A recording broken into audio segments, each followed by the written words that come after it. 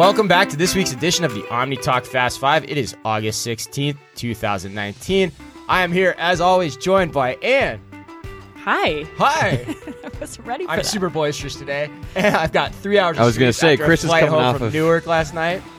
Yeah. That's brutal. And it sounds like Carter is on the line. Yes, as well. we are here, the original three. The original three. Sadly, Neil Thomas is not with us today. Neil, unfortunately, has been having car trouble for the past few weeks. Neil literally, and this is no joke, literally cannot bring his Chevy down to the levee right now. Wah, wah. If you would just take an Uber like I suggested 3 weeks ago, we wouldn't have this problem. I know. I mean, it's like he's not millennial enough. Not it's hard to millennial believe enough. with the flow he's got. How going millennial on. is Neil? He should, if he was that millennial, he would like find a bird scooter in the middle of the suburbs and ride it in here. Just I'm ride it very down the disappointed. freeway? I don't. Yes. Hey, don't hold your breath. I can see him doing it. That's a good how millennial are you question. What do you do when your car breaks down? I love it. I love it. All right, but anyway, we digress. We digress. Exciting week at Third House this week. Incredibly exciting. We are pleased to announce that we embarked on an exciting new partnership with the Mall of America. In case you didn't hear the news, the Mall of America has donated 100 community memberships to our Third House effort. All you need is the promo code MOA. You go, you sign up, and you get a free annual membership if you're one of the first 100 people to apply. Now, what do you get for that? Well, as you know, Third House is the first of its kind, first ever co-working and retail laboratory space devoted specifically to people in the retail and CPG industries. As part of that membership, you get access to all the great digital content we produce, all the written content we produce specifically for Third House. We mentioned last week, Ann has an exciting new podcast series in partnership with the Network for Executive Women that will be a part of that content. And of course, you also get access and invites exclusively to all of the great events that we have coming through the space as well. And we'll videotape those, audio record those, and make sure that our community members have them too. If you're interested, the memberships are already going fast. Like I said, there's 100 of them. I expect them to be gone here within the next probably 24 hours. And as I said in an email the other day, just yesterday, we'd love for those to go to our loyal Omni Talk listeners and fans first, because you guys have been with us the entire way. A lot of great other options at Third House as well. You've got co-working options if you want to come in here on an unlimited basis, work out of the space. We've got a number of companies working out of here already.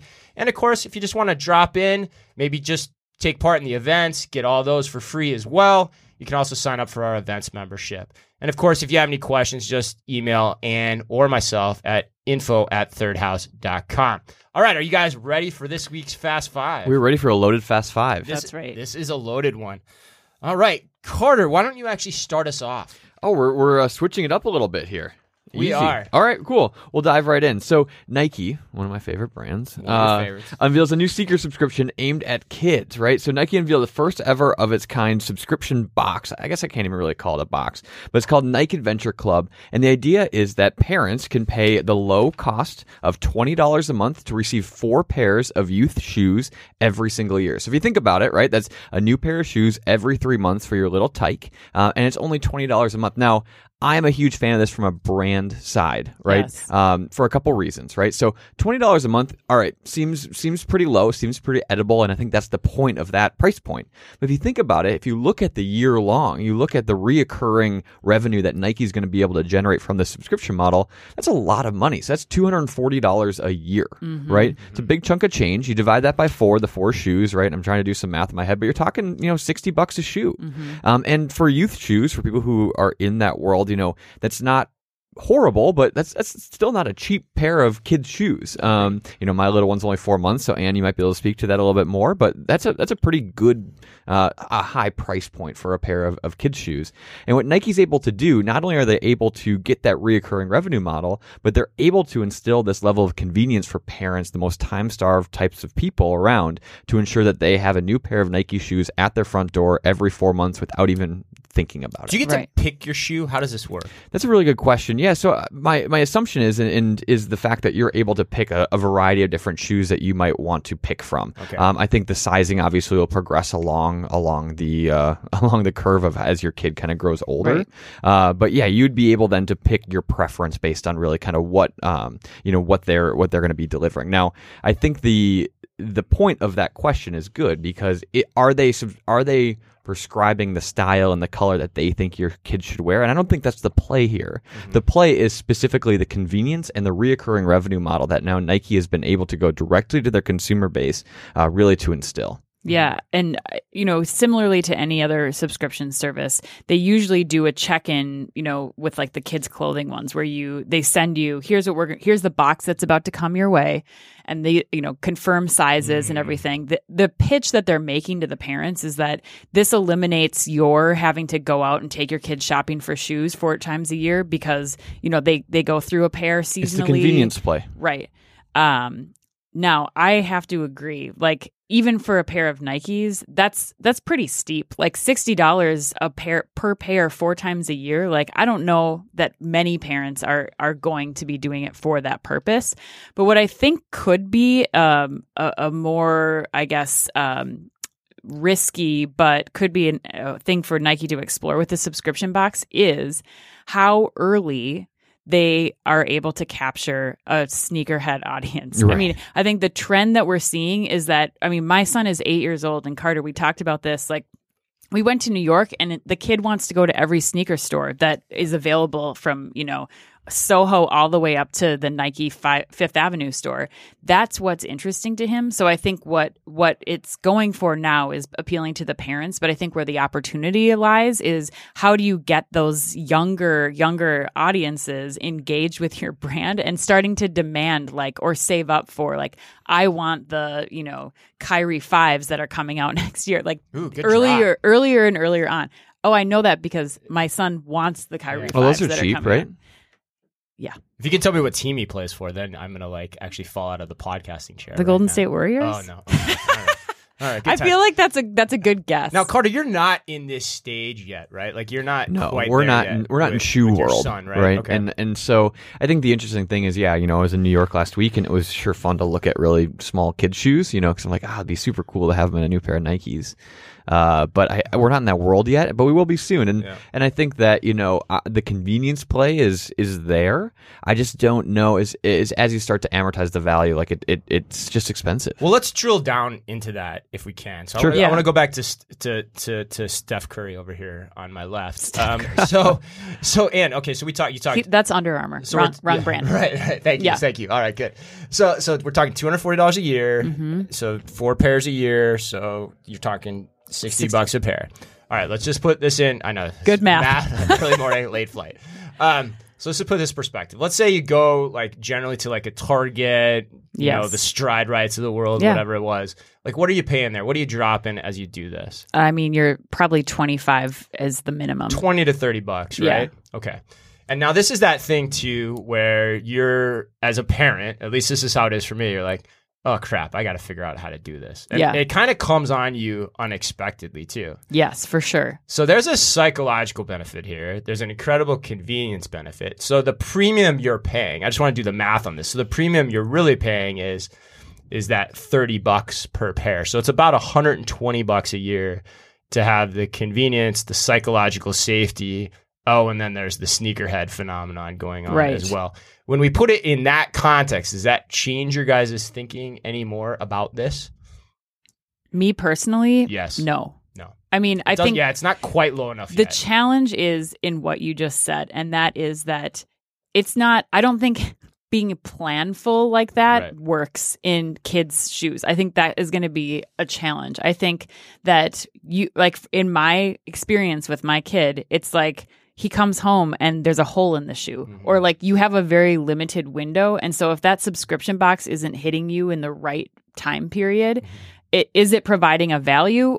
I don't know. In 3 months though, that feels like that probably doesn't happen inside 3 months. I don't know. It probably does because it's just, we're not a culture to that. Well, yeah. So let me ask you this question. Let me ask the question a different way. So if you're basically paying $120 for that premium. Yes.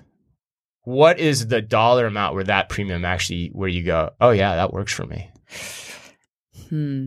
Trying to think of it as kind of average Joe American shopper. What do you think? I don't think it's that far, to be honest. Yeah. No, I don't think Especially it when you're is. talking It's like Nike 40, and 50 bucks, right? Trend. It's like, Yeah. per, so you're really talking really only it's at $15 a month or, $9.99 or whatever that might be.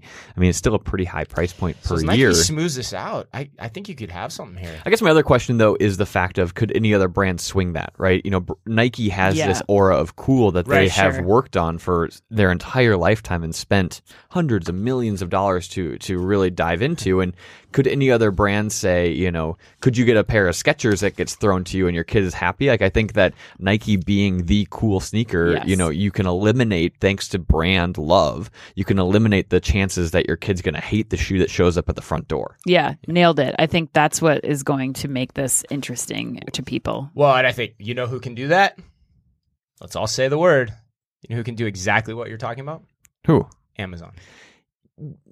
With their marketplace, with their range of products they can offer, with Yeah. subscription service, Yeah, but make it part of does your Prime. 8-year-old think that Amazon shoes are cool? He will use he uses Amazon as a search tool For shoes, Nikes. for all shoes. But that's the point. Like that's the point that I'm making is that if I need shoes and he comes home with a hole in his shoe, we're going to Amazon and they're getting here the next day, and I Right. have the full range Amazon to pick catalog. from. But so Nike's got the niche because it's an added bonus. Like subscription service, cool. Like you're gonna have your Nikes, and then I'm gonna have to order a pair on Amazon that he can wear tomorrow and destroy it. And Nike has made Ooh, a here we very go. strategic move though to not put their hottest shoes on Amazon. Their foray into Amazon was like the lamest, most mainstream shoes that you can get specifically for convenience, but they protected their brand so that they're able to now potentially do what we're talking about here today. Totally agree. I think we're on the same page. What I'm just saying is that the subscription box is not going to solve the problem of mom needs to still have need shoes them every now. 4 years. Like you Right. still need to have the Amazon, and most parents, and I would imagine around the country, don't care if it's this year's Nike or the last year's Nike. They want Nike shoes on their kids, or Yep. their kids want Nikes. So if they get them on Amazon for $20 in their last year's, that's still going to serve. There's still a market. Sure. All right. Well, that was a lot of airtime for Nike. Oh my God. And why don't Please. you just do the next headline? I can't participate in this. Okay, so I wanted to talk about this story because I think it's really interesting. We're kind of staying on. This is going to be my son's favorite podcast I think that we've ever done, because we're going from Nike subscription box for kids to Dick's Sporting Goods, his second favorite store Seriously, on the his planet. second favorite store. Oh yeah, loves all it. right, yeah. Amazon I was that way as first, a Dick's kid. Sporting Goods second. So Dick's Sporting Goods is going to be opening 3 new clearance outlets, which will only sell clothing and footwear. Their location in Mount Pleasant, Wisconsin, was converted from a typical concept Dick's Sporting Goods 2-floor giant box. Everything from golf clubs to Where's Mount hand Pleasant, warmers. Wisconsin? We got to go check that out. I don't know. We should. Can't be that I'm- far away. I'm searching that right now. But they moved it this past summer, and they no longer feature sporting goods for which they're known and is in their name. And so I wanted to talk to you guys about what you think about this, because this is a trend that we've seen in like off-price retail. But what do you guys think of moving all of their, like, creating just one giant outlet store for Dick's Sporting Goods?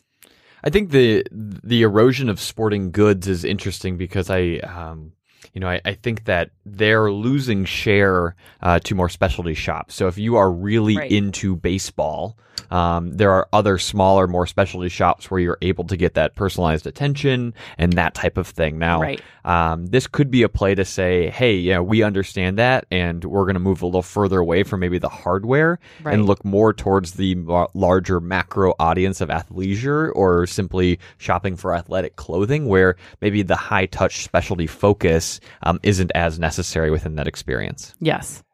This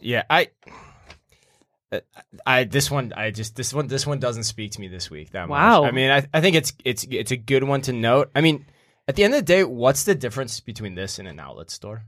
Nothing, but you have the psychology of the deal, Chris. Like this is, to me, it's brilliant. Dick's Sporting Goods gets rid of all of their main stores get to clear out of all the clearance stuff. They're shipping it all to 3 locations where people go to find the deals. There's deal seekers who are going to shop there and buy Dick's Sporting Goods stuff that wouldn't have otherwise because it's a clearance center. What I worry about this Yeah. is this to me is the canary in the coal mine on Dick's. Like, if you look at Carter, I think to your point, like what the problem with sporting goods, and we've talked about this, and a lot of people have said the tipping point of e-commerce, you go over 20%, it gets really hard to maintain a bricks and mortar operation. Yeah. And the reason you're seeing categories over that is because the products they sell are non-differentiated. Everyone has them. And like to our last discussion, you can go on Amazon and pretty much find anything that they're going to sell in all of these categories. And so what you're seeing then is people, and we're going to probably talk about this in a little bit with Macy's, with some of the stuff they do, people are now going down market. They're going down in price to try to capture and still survive with whatever they can to survive. And I think that's going to be hard to do. And so this to me is no different than anything we've ever seen before. Outlets have existed in the past. When I used to work at the Gap, we used to have, this was in the late 90s. We used to have stores.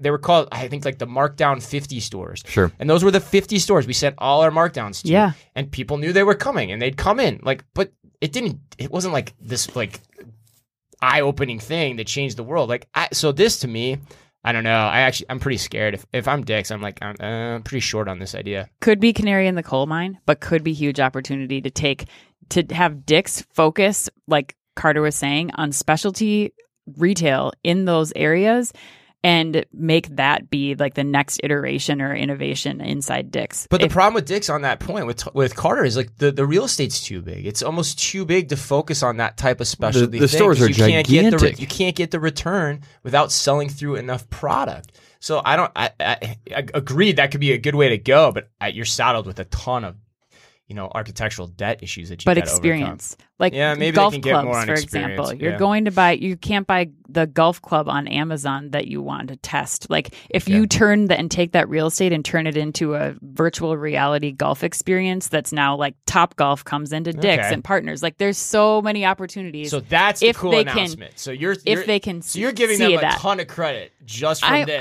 assuming they're going to go that way. DSG, you do you. All right. Well, if Dick's is listening, maybe that's an idea. I like that. Then I will eat crow gladly on this podcast. All right. Moving on. On another topic that I might eat crow at some point, especially for how much I've doubled down on my critiques of them. Macy's announced their earnings yesterday, and they also announced their plans to enter the resale and subscription market. So according to CNBC, Macy's stock was down more than 10% on Wednesday morning, which is more than 50% over the prior year.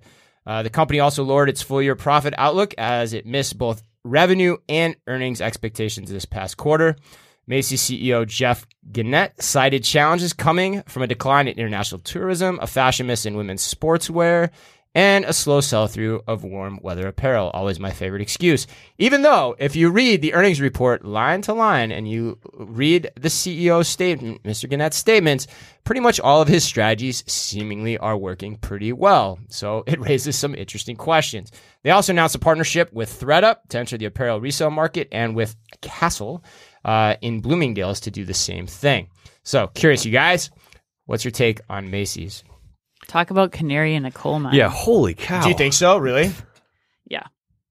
I mean, I don't know much else to say about this other than like, okay, you're going to try more things in store. Go for it. Like they've got to either invest in how they're going to make these concepts roll out well at scale. That would be what I would focus on first, not bringing in more partners. Like figure out how to make a better Macy's store work across more places than to focus on like tests with ThredUp and more random one-offs like this. Yeah, I always go back to the old political slogan, are you better off 4 years, are you better off today than you were 4 years ago, right? Like what in the hell is different about Macy's? Nothing. Absolutely nothing. And I think that you hit it right on the head. It's the fact of it's too little too late. They're continuing just to dip their toe in new different types of innovations and different things they're doing. And at the end of the day, like they need a complete transformation because their decline, obviously by the numbers, just continues. I want to pull out some numbers too from this earnings report. I think it's really interesting. Like if you look at his strategies, literally, I'm not joking.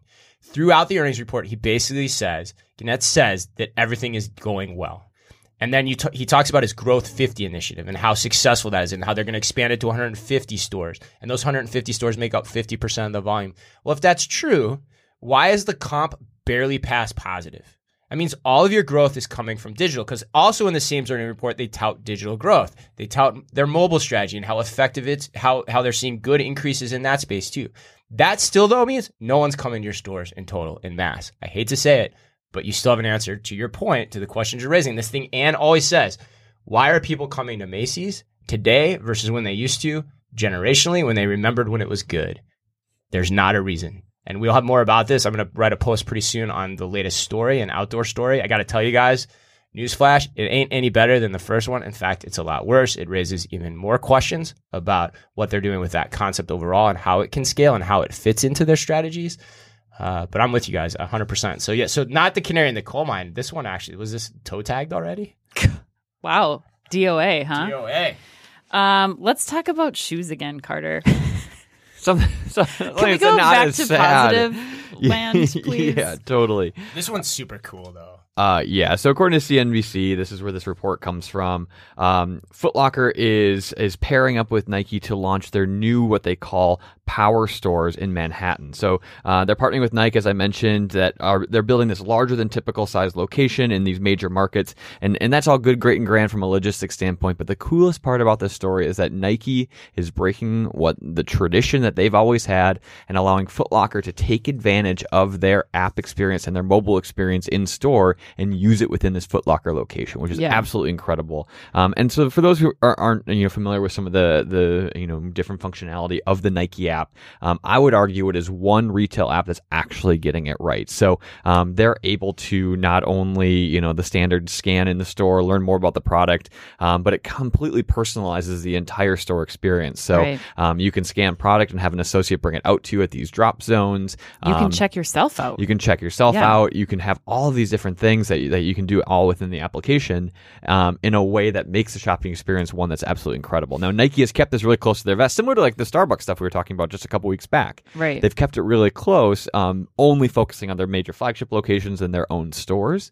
And so that's why this story is so big, is that Nike is breaking the law and saying, hey, we're going to expand this brand experience to our retailers, to the retailers who are carrying our product. And Foot Locker is one of the longest, standing retailers, the best partnership that Nike has. And I think there's some love for this partnership. So I am super curious for a couple reasons. One, just within this new store, they're doing a lot of interesting things with the app that they haven't done before. So I think now that you have this platform, that you have your most avid customers having this app on their phone, it unlocks this world of possibility that you're able to do within store, which is really cool. I'm also really curious too of what other retailers are going to be able to do with the Nike app. This could be good. This could be bad. Where's the data go? Who owns it? Is Nike making this land grab to figure out a way to infiltrate maybe some of the other retailers? And how fast will this expand to other retailers as well? So I'm a huge fan, obviously, of the Foot Locker brand, the Nike brand, everything that each of those companies are doing. I'm just really curious how kind of they're going to play together. Yeah. I mean, Foot Locker needs Nike more than Nike needs Foot Locker. So I think it's really smart on Nike's behalf. They are testing their platform that they've spent a lot of time and money in. And now they're going to see what it looks like when they start to roll it out to other retailers and learn from that. But the data thing is a really huge piece of it that I would imagine that Nike is going to just continue to collect the same way that like Starbucks starts to collect data on where their products are being sold inside other retailers and use that to kind of continue to keep things going. Like you think about how Starbucks flipped their app, taking a receipt of where you purchased your Starbucks product. I mean, now Nike is going to be able to see what other products people are buying in and around the Foot Locker universe, the Dick's Sporting Goods universe, like everywhere that they're selling Nike product now, Nike very easily has this platform they can lift and land. And I would say most other retailers are going to be happy to have that as part of the experience. It gives people a reason to come to their location and have this really high-end experience that I don't know if Foot Locker would be able to provide. So it's amazing. I listening to you guys talk, I actually think this may be one of, if not the coolest story we've talked about in the last 6 months.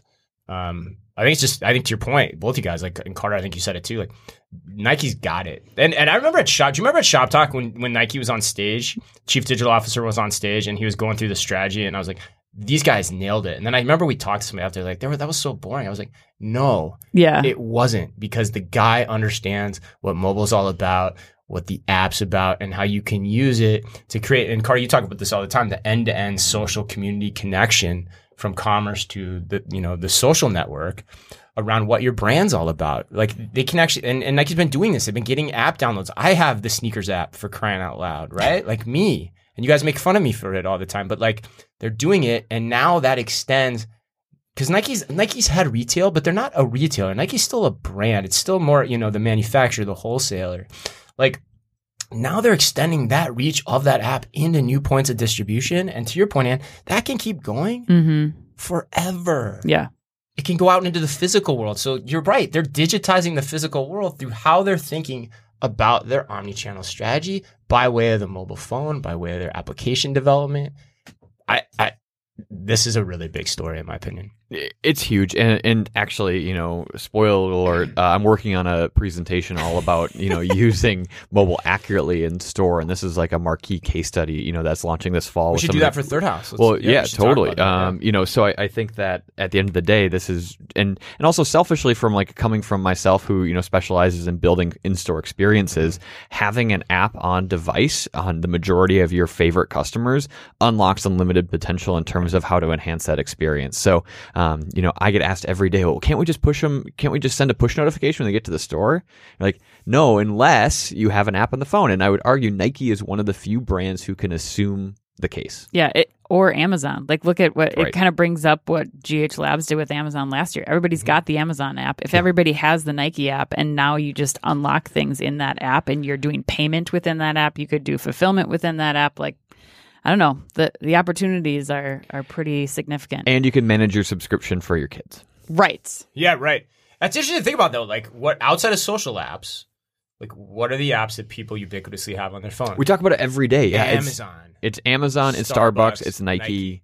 And then who's next? Well, then you have the companies? social apps, right? Oh, depending on the demographic, right? You have the social apps, and that's also, as you guys know, I'm so hot on text messaging. Like people make fun of me all day long about the idea of, oh, you're going to text them? Like, isn't that an old technology? Course. Oh, yeah, you tell me another app that not only is on every single person's phone, but that everyone knows how to use. And who still calls each other? Yeah, right. So, anyways. Well, let's definitely hit more on that, Carter, because I think there's a ton of exciting info to share on that front. All right, for the last story number 5 of this week, we're going to do something a little different. I'm going to put it up for grabs. So I got 2 options here. I couldn't decide which one to go with.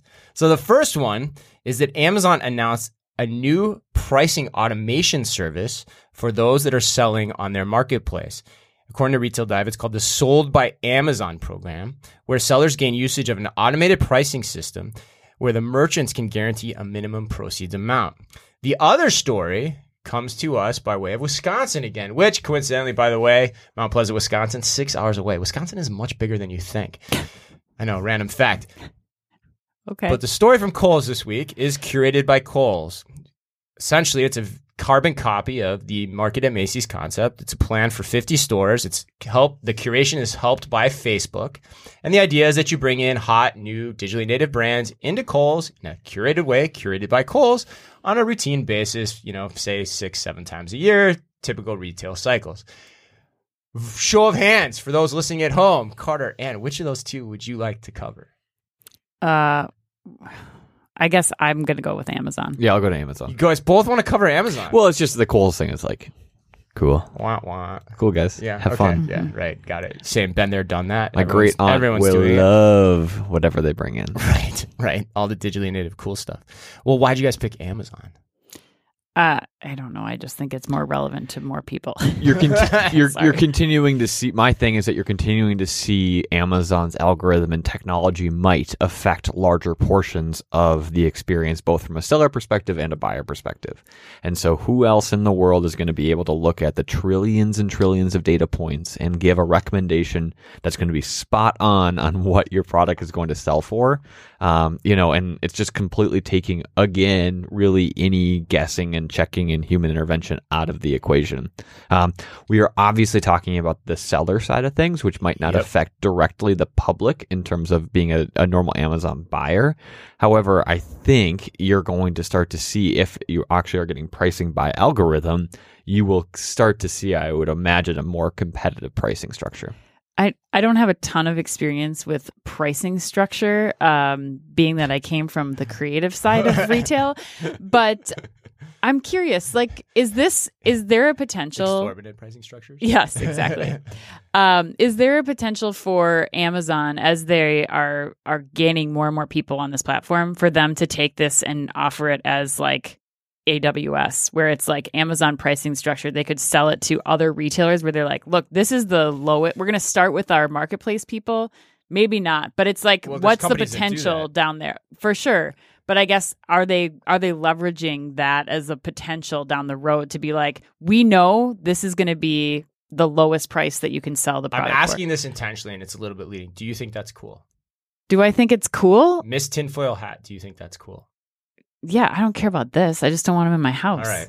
Okay, so you guys have not brought up something on this, which I think is really interesting, which is why I threw it out as kind of the last topic and did the whole vote thing. Yeah. I am probably, and I did this yesterday at the speaking event I was at, I am probably the biggest, like one of the biggest Amazon supporters out there in terms of like how they think about things and what they do. This one, for the first time, I have my tinfoil hat on. Why? This one creeps the hell out of me. Stop and think about this for a minute. Amazon is basically saying, you're a third-party seller on our marketplace. We're going to let you use our algorithms. We're going to use our if you sign up for our service, we're going to use our algorithms to put prices on your products. Amazon, by doing that, if you stop and think about it, is essentially the marketplace for the goods and then the controller of price for the goods. Mm-hmm. So Amazon, in theory, if I sell widget A and Carter sells widget B, and both of us have signed up for this service, Amazon is controlling where we can buy those products and the prices that we can get from them from different sellers. That starts to creep me out in terms of monopolistic power in a way that I haven't been creeped out before, even though I know people talk about it all the time.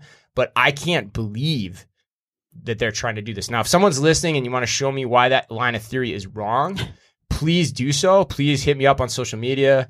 But like, this is really strange to me. I think it depends on the depth and the coverage, but Amazon has broad coverage. They have almost all the products. I mean, what do they have? 40-50% e-commerce market share already? Yes, over 50, I think. And I think it's I think that is correct. Maybe for new products that don't have a lot of sellers of the exact same thing, like you still are going to get the best price using the normal tools as a customer. Sure, right? You're still going to see, if I want to buy this, this Apple mouse that's sitting in front of me for $50, but another seller is selling it on Prime for $45. Like that is something that's apparent to me as a consumer. However, your point may come into play to say, if they're making another wireless mouse, I'm going to tell you the price of this based on, or what it's worth. Mm-hmm. And I think that's potentially where you're getting into that. Well, and we just talked about Dick's Sporting Goods and everything else and all the other categories that hit the tipping point. There's a hell of a lot of products that are not differentiated and very similar to each other. And then you get into the question of transparency, like what prices are being charged and why and who's getting what. It's just another tally of the value add of retail, right? Like a physical retail adding an incredible experience with an incredible brand, a brand like Nike, going to the flagship store in New York, you're okay paying a premium because you know what? If you want to buy a commodity good on Amazon, you're going to get it for 50% less, and that's just the way it's going to go. So is there, it continues, I guess, if we want to zoom out a little bit, continues to add to the importance of building incredible brands and incredible consumer experiences when you're not buying on Amazon. Well, and now that Amazon's getting more and more into production of goods too, like, what are they doing with that information? And then once Amazon comes out and creates widget C that's, $16 to your $20, then what happens? So I got you a little creeped out. Yeah, not great. Like I need another reason to be creeped out by that's Amazon. what I'd argue is one of the most sinister things of Amazon is they incentivize small brands to get on their platform so they can collect all the data they want on it and then just completely turn around and rip it off and then put it at 50% less. Right. Which is also curious when you start talking about Facebook at Kohl's and Macy's and all that other stuff too. But That's another topic for another day. All right, that was awesome. God, we got into some meaty, heady stuff there, especially at the end. A lot of good discussion. Love the back and forth between Ann and Carter in the beginning around Nike. That was amazing. If you haven't yet, please check out thirdhouse.com. We love your feedback. Love any questions you might have. Neil, if you're listening, and once that car is running, please know, with that Chevy, let us know if that levee is dry. Oh my God, stop. As always, please rate, review, and like. Maybe not subscribe to our this one. podcast if you can. Please, we have a goal. We're trying to become the most highly rated podcast in retail. So please help us out. If you haven't done that already, please take a listen. Stop, go on iTunes, leave us a quick review. And as always, be careful out there.